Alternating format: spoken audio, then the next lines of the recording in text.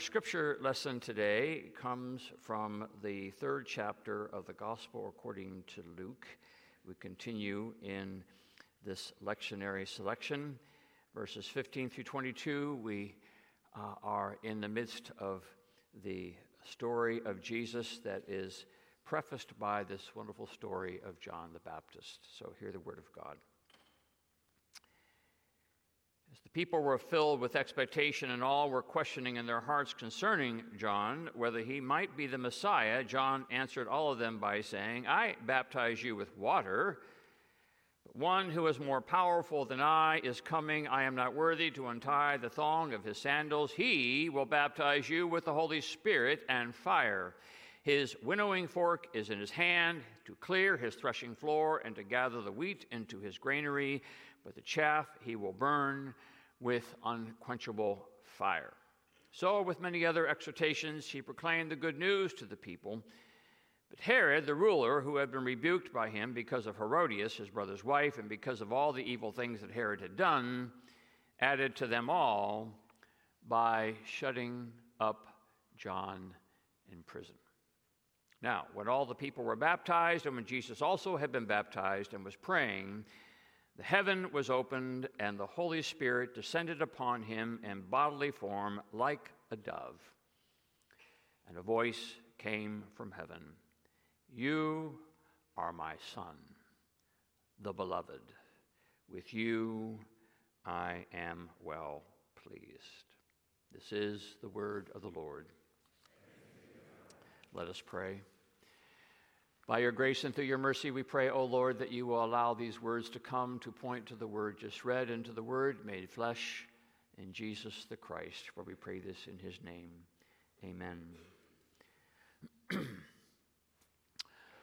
Up near where we used to live in New Jersey, there is a reenactment that takes place every Christmas morning. One might think that there's really only one thing to reenact on a Christmas morning, the birth of Jesus. But there is another event reenacted in this specific part of the world, and it's one of the pivotal moments in American military history, the crossing of the Delaware River by General George Washington and his troops.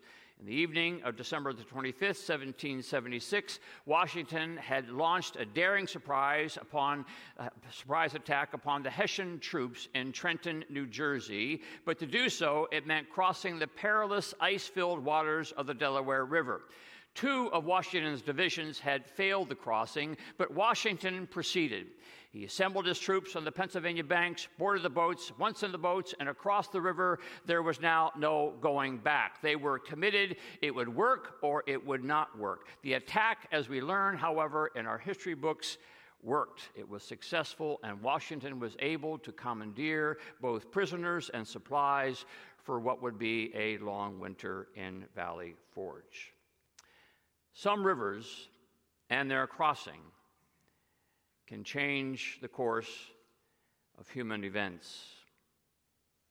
40 or so years before the birth of Jesus, Julius Caesar, then governor of the Roman province north of Italy, had reached the end of his term and had been ordered by the Roman Senate to disband his army and return to Rome. Specifically, he was ordered not to bring his troops across the northern border into Italy, the Rubicon River. But on January 10th, 49 BC, Julius Caesar marched his troops across the Rubicon and initiated the great Roman Civil War and the start of the imperial era of Roman history. The die is cast, the soon-to-be emperor has been said to say when he crossed the river, and so it was. Crossing the Rubicon is what we say today when we have reached the point of no return. Some rivers and their crossing change the course of human events. Some 75 years after Julius Caesar's crossing the Rubicon in a remote region of the Roman Empire, under the distant and indifferent gaze of Caesar's successor Tiberius, a young rabbi stepped into the gently flowing currents of the Jordan River and was administered the baptism of repentance for the forgiveness of sins. Luke doesn't tell us who did the baptism, though we might presume it was John the Baptist, as recorded in Matthew and Mark, and as represented in our beautiful stained glass window there in the south transept, the one on the far right. Luke leaves out the identity of the baptizer in order maybe to draw our attention to the voice that most needs to be heard when Jesus enters the river. It's the voice of heaven. A voice came from heaven, Luke says, "You are my Son, the beloved, with whom I am well pleased." Jesus has entered the Jordan River. Jesus has entered the Jordan River, and in that river he hears the voice, and it is the voice of his Father. He has entered the river of belovedness. He has received the baptism of belovedness. He has heard the voice of heaven. He has heard the voice of belovedness. You are my beloved. Jesus crosses through the river of belovedness, and the die is cast. The Rubicon has been crossed. There is no turning back. There is no turning back from belovedness. Bible scholars and theologians have debated for hundreds of years over the question of when Jesus fully understood and embraced the essence and identity of Messiah. Was it at conception when the Holy Spirit came upon the young girl Mary? Was it at birth when the angels sang and the shepherds glorified and the wise men brought their gifts? Was it in Galilee when Mary and Joseph told stories of Annunciation and Nativity? Or was it in the moment when Jesus crossed the river, the moment when he received his baptism, the moment when he heard the voice? Maybe what makes Jesus Jesus is that he, and only he, not only hears the voice of belovedness, but accepts it, embraces it, internalizes it. In the River Jordan, Jesus becomes the beloved, and the die is cast. This is now who Jesus is. This is now where Jesus will go. This is now what Jesus will do. Some rivers and their crossing change the course of human events. Jesus is now beloved, and he will now live the life of the beloved. And the life of belovedness changes the course of history. It is what will take Jesus to his temptation. It was what will take Jesus to the sick. It's what will take Jesus to the outcast. It will take Jesus to the tax collectors. It will take Jesus to the chief priests. It will take Jesus to the stormy seas. It will take Jesus to the tomb of Lazarus. It will take Jesus to his own tomb. It will take Jesus to stroll through that Easter garden. You see, this is what belovedness will do. It changes the course, not just of human events, it changes the course of humans. To the degree we understand our beloved state, to the degree that we understand how much we are loved, is the degree to which we become the agents of love in the world. The course of human events gets changed when humans get changed with the belovedness of God. I remember reading years ago, way back when I was living in Philadelphia, of an event that took place at a J.C. Penney's in downtown Philadelphia. A woman whose name was Rose was shopping in the shoe department and noticed an erratically behaving man walk into the department pushing a baby stroller with an infant inside. Rose didn't pay much attention to it, and a few minutes later, however, she returned and noticed the man, and the stroller had left, but the baby's blanket was on one of the chairs. Rose went to pick up the blanket so she could take it to the man who had left the store, but when she approached the blanket moved. And of course, the baby was in the blanket. The man had abandoned the baby. Rose picked up the baby and held it tight and told the manager to call 911. And Rose said that she wasn't going to let that baby go until she knew that that baby was in safe arms. So she held that little fella until Officer Bobby Smith arrived. And Officer Bobby Smith welcomed that baby into his arms and said he would take care of that little one. And it didn't take more than just a ride to the precinct before Bobby Smith knew that there was a reason why a woman named Rose found that baby and an officer named Bobby was given the baby. He thought it was a God thing. The baby was meant to be his. The baby, as all babies, were meant to be loved. That's all that mattered. And Officer Bobby Smith and his wife started proceedings for adoption. Now, that is as much of the story as I know, except to imagine that the river of belovedness ran through that J.C. Penney that day, A baby abandoned on one side and the beloved on the other. And the incredible chance that one human life, many human lives, were significantly altered by passing through the river.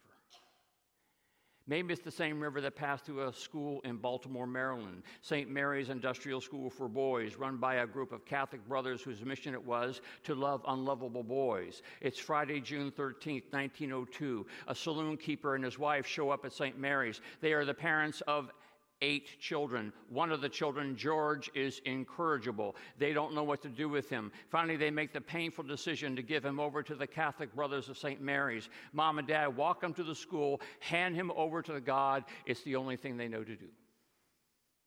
Brother Matthias was the one who was assigned to George, and it did not go well. George was uncontrollable. George would not conform. George was more trouble than he was worth. But Brother Matthias kept at it. He wasn't going to let George wiggle out of his love. So one day, Brother Matthias got the idea to give George a little batting practice, put George up against the wall of the school along with a bat, and started pitching him balls, one after the other. Took a while for George to figure out how to hit the ball, but when he finally hit the ball, it went a long ways. Brother Matthias found his way into George's heart and found every possible moment to take George out to the yard and pitch him balls. They talked, they joked, they developed a bond. Year after year, he did this for 12 years, in fact, when finally a Major League Baseball team came knocking, and before George knew it, he was a Major League Baseball player. His first team, the Boston Red Sox, sold him to the Yankees, where George Herman Babe Ruth became the greatest home run hitter of his age. Belovedness will change you. It will change the world. In their groundbreaking book, A General Theory of Love, psychiatrists Thomas Lewis, Fari Amini, and Richard Lannon unpack what happens to the limbic system when within the brain, when children are surrounded or deprived of the intimate voice and the touch of other human beings. And that love in and of itself, they postulate, is the very thing that allows us to reach our fullest potential and our greatest security. And that without love, we become our own worst enemies. Martin Luther King called the church the beloved community, which of course is to say that the church is the community that has passed through the waters of baptism. The church is the community where the die has been cast. The church is the community that has heard the voice of heaven telling you and me that we are the beloved. We are the sons and daughters of God. We have been given a new identity. We have crossed the Rubicon, and there is no turning back, which is to say that what makes us who we are is this life of belovedness. We exist to be in love, and we exist to love. We exist to follow Jesus right out of that river and into the life of belovedness. We follow Jesus to the sick. We follow Jesus to the outcast. We follow Jesus to the grieving. We follow Jesus to the tombs. We follow Jesus to the hungry. We follow Jesus to our enemies. We follow Jesus to the cross, for we are, as much as we are willing to embrace it, we are the beloved. We are the sons and daughters of God, and we have crossed the river into new life, a life whose mission it is to assure and ensure that all are loved through us. And it isn't easy. The Bible calls it agape love, and agape love is the love of the beloved. Agape love is a love that has first been loved by God. Agape love is a love that has been conditioned by Jesus. Love that transcends our compunction to hate, our love that transcends our compunction to hate our enemy, a love that loves the enemy and loves the unlovely. Anthony DeMello tells the story about the man who took great pride in his lawn. Nothing gave him greater joy than to have the best lawn in his neighborhood. He fertilized it, he limed it, he watered it, he cut it. It was nearly a perfect lawn, except that every spring it had dandelions. Every spring the dandelions would sprout and bare their yellow faces to him as he sat on his front porch. He tried everything to get rid of them. He sprayed weed killer. He dug them up. He called the local lawn chemical company. Nothing seemed to work. Finally, when he had exhausted everything he knew to do, he wrote to the Department of Agriculture. He explained all the things he had tried to do to get rid of these blasted things and begged for them to tell him what to do with these blasted dandelions. A few days later, a letter arrived in the mail. Mr. Smith, thank you for your letter outlining the problems you're having with your dandelions. We understand all the things that you've done to try to get rid of them. We have only one more thing to suggest, Mr. Smith. Mr. Smith, the letter said, we suggest you learn to love them. What could it be? What would it be? What would it look like if the church became the body of people that learned to love dandelions, that learned to love, that sought to grow more in love with God's love for us, to grow more in love with God's love for all people. For we love out of our own sense of having been loved. For it is the river that changes the course of human events, the waters of belovedness.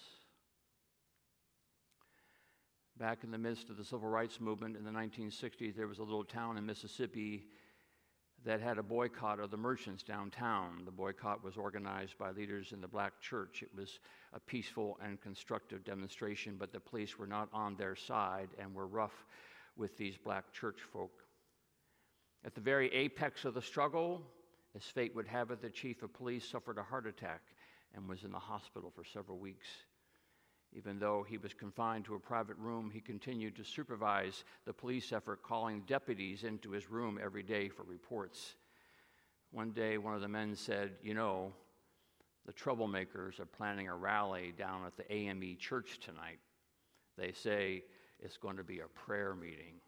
Prayer meeting, my eye, the chief snorted. Listen, it's going to be a warm night, so you go down to that church, and the windows will be open, and I want you to go stand underneath the windows and hear what they're planning. And then come tell me tomorrow. The next day, the deputy returned. Well, the chief said, did you do as I asked? Yes, I did, the deputy answered. Well, what happened? Well, they sang some hymns. I know that. They always sing hymns. Then what happened? Well, they prayed. Yeah. Well, what did they pray for? They prayed for you, sir. They prayed for you. The beloved community. The strange and lovely things that happen on the other side of the river.